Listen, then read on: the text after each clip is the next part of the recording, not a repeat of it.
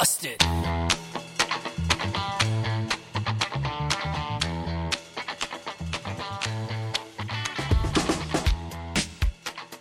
Welcome to the Skeptic's Guide to Emergency Medicine. Meet 'em, greet 'em, treat 'em, and street 'em. Today's date is January 13th, 2013, and this is episode 19, Bust a Move. I'm your host, Ken Milne. Let's jump in right away with the case scenario.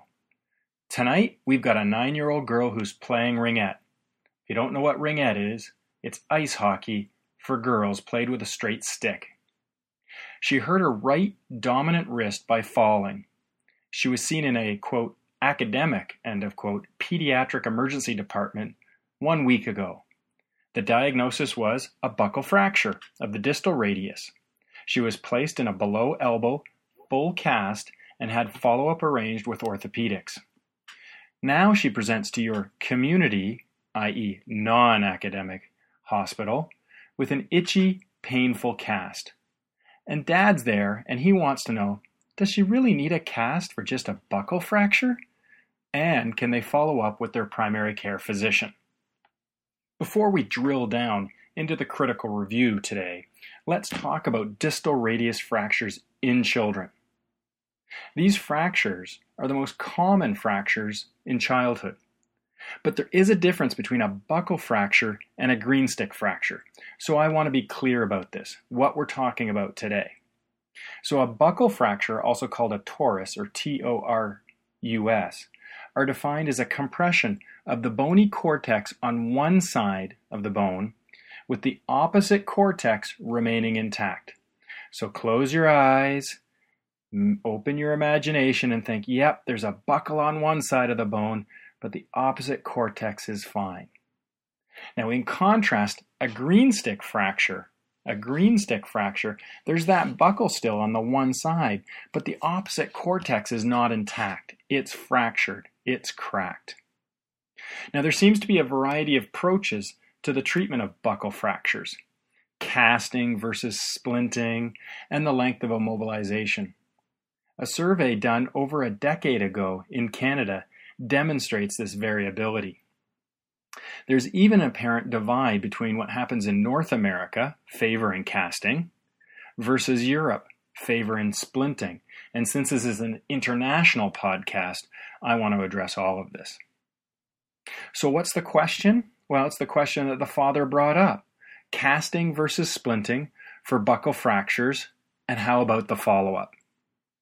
Now, as with most evidence-based or EBM questions, it can get a little messy. As my mentor, Dr. Andrew Worster from McMaster always says, the EB answer is always, quote, it depends, Ken, end of quote. Now, looking back through the literature, without commenting on every single article on the subject, here are some highlights. And I want to mention these before the critical reviews of 2 more recent articles on the subject. Why? Why should I want to discuss old data from 9 years ago in this case? Well, as SGEM listeners know, it can take an average of 10 years for high-quality, clinically relevant information to reach the patient's bedside.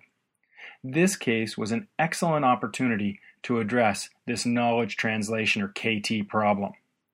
The father of the patient told me that the doctor at the Peds Emerge said splinting would be okay, but they were going to put a full cast down anyways. This is one of the key leaks in the Pathman pipeway. The academic center was aware of the evidence, but I don't know if they accepted it, agreed with it, were able to act upon it, or adhere to the evidence. Now, a study done by Plint, which I mentioned earlier, in 2004, they published a retrospective chart review of 309 children with buccal fractures of the distal radius or ulna. The average age of the children in this study was 9 years old, and we've got a 9-year-old girl in our case. They found no benefit to casting versus splinting in this study. None needed a reduction, none needed orthopedic intervention, and no displacement of the fracture was observed in follow-up. And there is potential harm when you think of it. An orthopedic visit? Well, that's time that a parent has to take out from their day, and a child may have to miss school for that visit. Also, a repeat x-ray is usually performed at these visits. And I know it's not a big deal for a limb x-ray. I'm not exactly sure how many, what the grade of radiation is. But again, we're becoming much more conscious about amount of radiation, especially in children. And if it's certainly not giving any benefit, and there is potential harm, even if it's small, why do it? And in 12% of the cases in this group of 309 children with buccal fractures, they had to have a subsequent ED visit for a cast problem. So they had to come back in, sit in a busy emergency department, and they had this problem with this circumferential cast they had on. Now, there were some limitations to this PLINT study because it was a retrograde study, and retrograde studies do have limitations. It was also conducted as a single site, and in addition, and this is important, they lost 11% of their patients to follow-up. With these limitations, the authors did conclude, quote, orthopedic follow-up visits and radiographic follow-up may have minimal utility in the treatment of pediatric wrist buccal fractures. ED casting may pose more risks than benefits for these children. Splinting in the ED with primary care follow-up appears to be a reasonable management strategy for these fractures. A prospective study comparing ED splinting and casting for pediatric wrist fractures is needed, end of quote. Well, PLINT rose to the challenge and did publish a prospective study in 2006. They published a randomized clinical control trial of removable splinting versus casting for wrist buccal fractures in children. Now, this was a smaller study. It only had 87 patients, and again, the average age was 9 years old, just like our case. And they used a self-reported outcome tool called the Activity Scales for Kids, or ASK. The Activity Scale for Kids, ASK. So they asked them, and this had a number of components to it.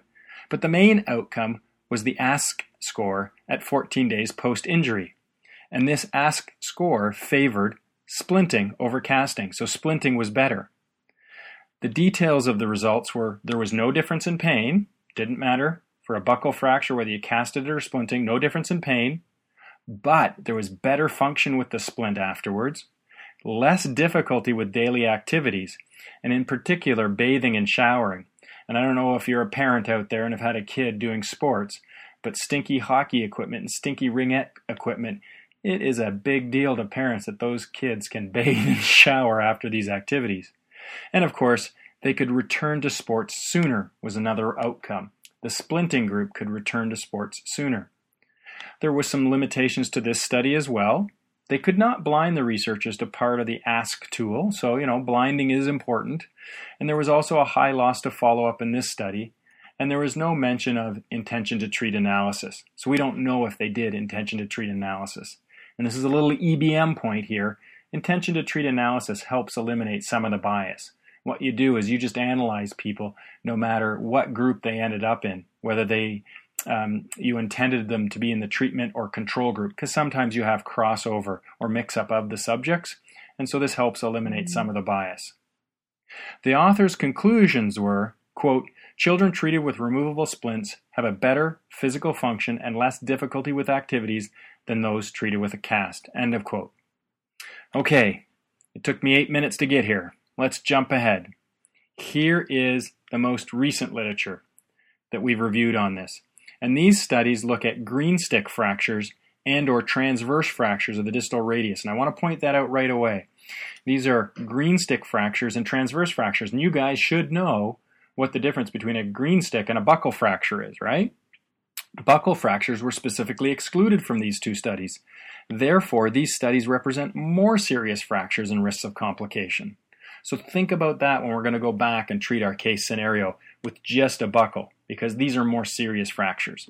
So we've got the first reference is Kropman et al., and it's the treatment of impacted greenstick forearm fractures in children using a bandage like a wrap, like a soft bandage, or a cast therapy in a prospective randomized trial in the Journal of Trauma 2010. The population was children aged 4 to 13 presenting to the ED with impacted greenstick fractures of the distal third of the radius or ulna. So this is distal third greenstick fractures, not buccal, but greenstick fractures, so more severe. They used soft bandages for 4 weeks in the intervention group, and the control group had a below elbow back slab for 1 week, followed by a circumferential cast treatment, or CT, cast treatment, for 3 weeks. And the main outcome was pain, that was number 1, 2, discomfort, 3, function, and 4, fracture displacement.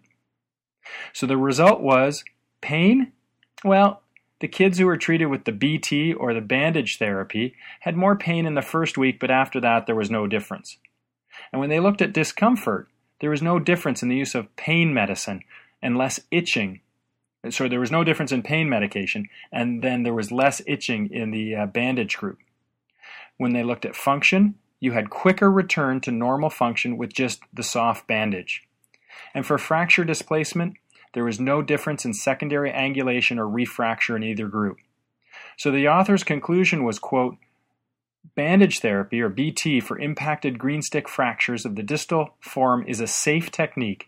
Patients treated with bandages suffer greater pain at the start of the treatment, but are able to return to normal activity sooner and less discomfort when compared to standard casting treatment, end of quote. Now, our beam commentary on this was that this was a well-conducted randomized control trial, and that's what we want. We want randomized, well-conducted control trials. And the patients are generalizable to the populations that we see. And the sample size was moderate. They had 90 patients in this study.